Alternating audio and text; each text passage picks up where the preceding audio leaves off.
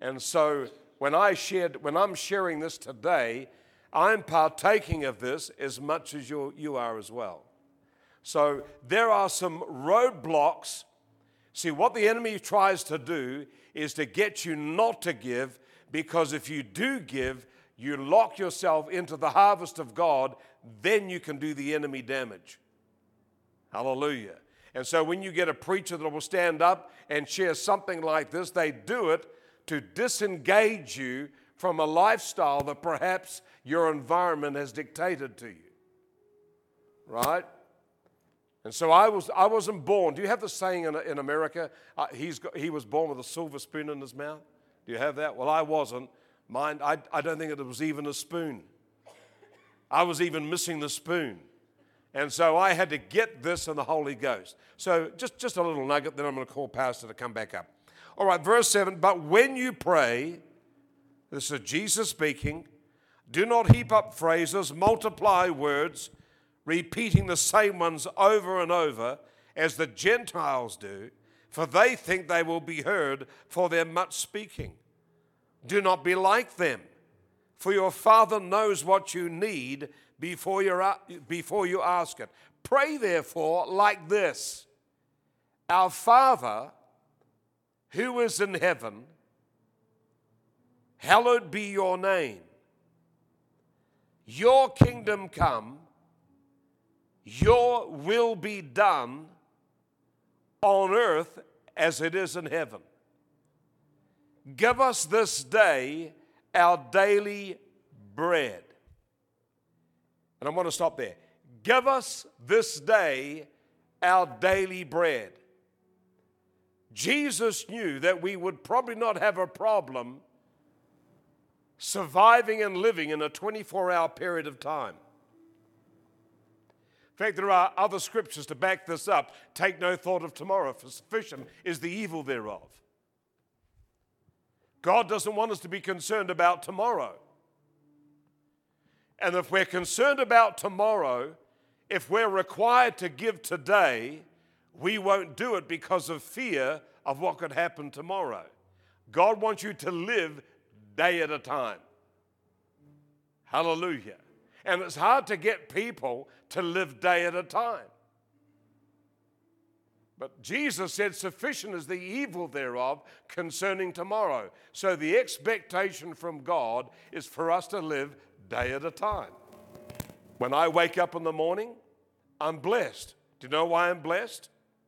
Because at 71, I actually woke up. Hallelujah.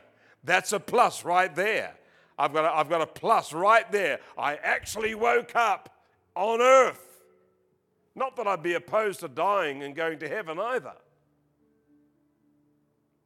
But I'm required to live for that day. But what we can do in that day for the tomorrow that's coming,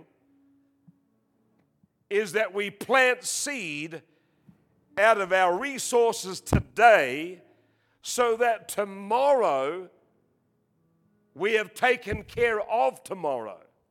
Do you understand what I'm saying? Now, we're not talking about tithing. We're talking about giving.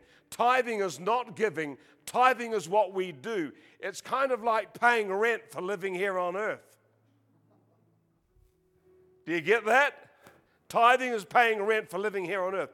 Tithing is like a plow that plows the field ready for you to plant your seed. Now, I am a tither, absolutely, and I give addictively. I'm an addicted giver. But I have a problem with it because I find it tough to do it. Now, I'm not tempted to do anything else much, but I am tempted to be mean. Now, I wear my heart on my sleeve. I'm telling you. I struggle with giving, whereas my wife has no struggle at all. She's so generous, she'd give the shirt off my back. Hallelujah. Glory to God, right?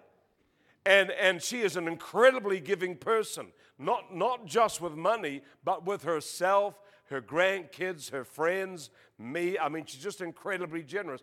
I don't know what it is, but I have to fight through some mental barrier whenever I do this. And I've given thousands upon thousands into American soil, into the kingdom of God. But it doesn't come easy.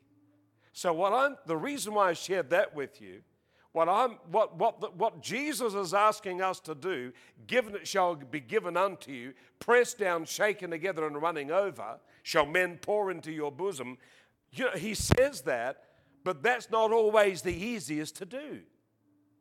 And the enemy will fight you over the seed that you're about to even give tonight. He will fight you. He will give you every bit of logic, every bit of reason for you not to sow tonight.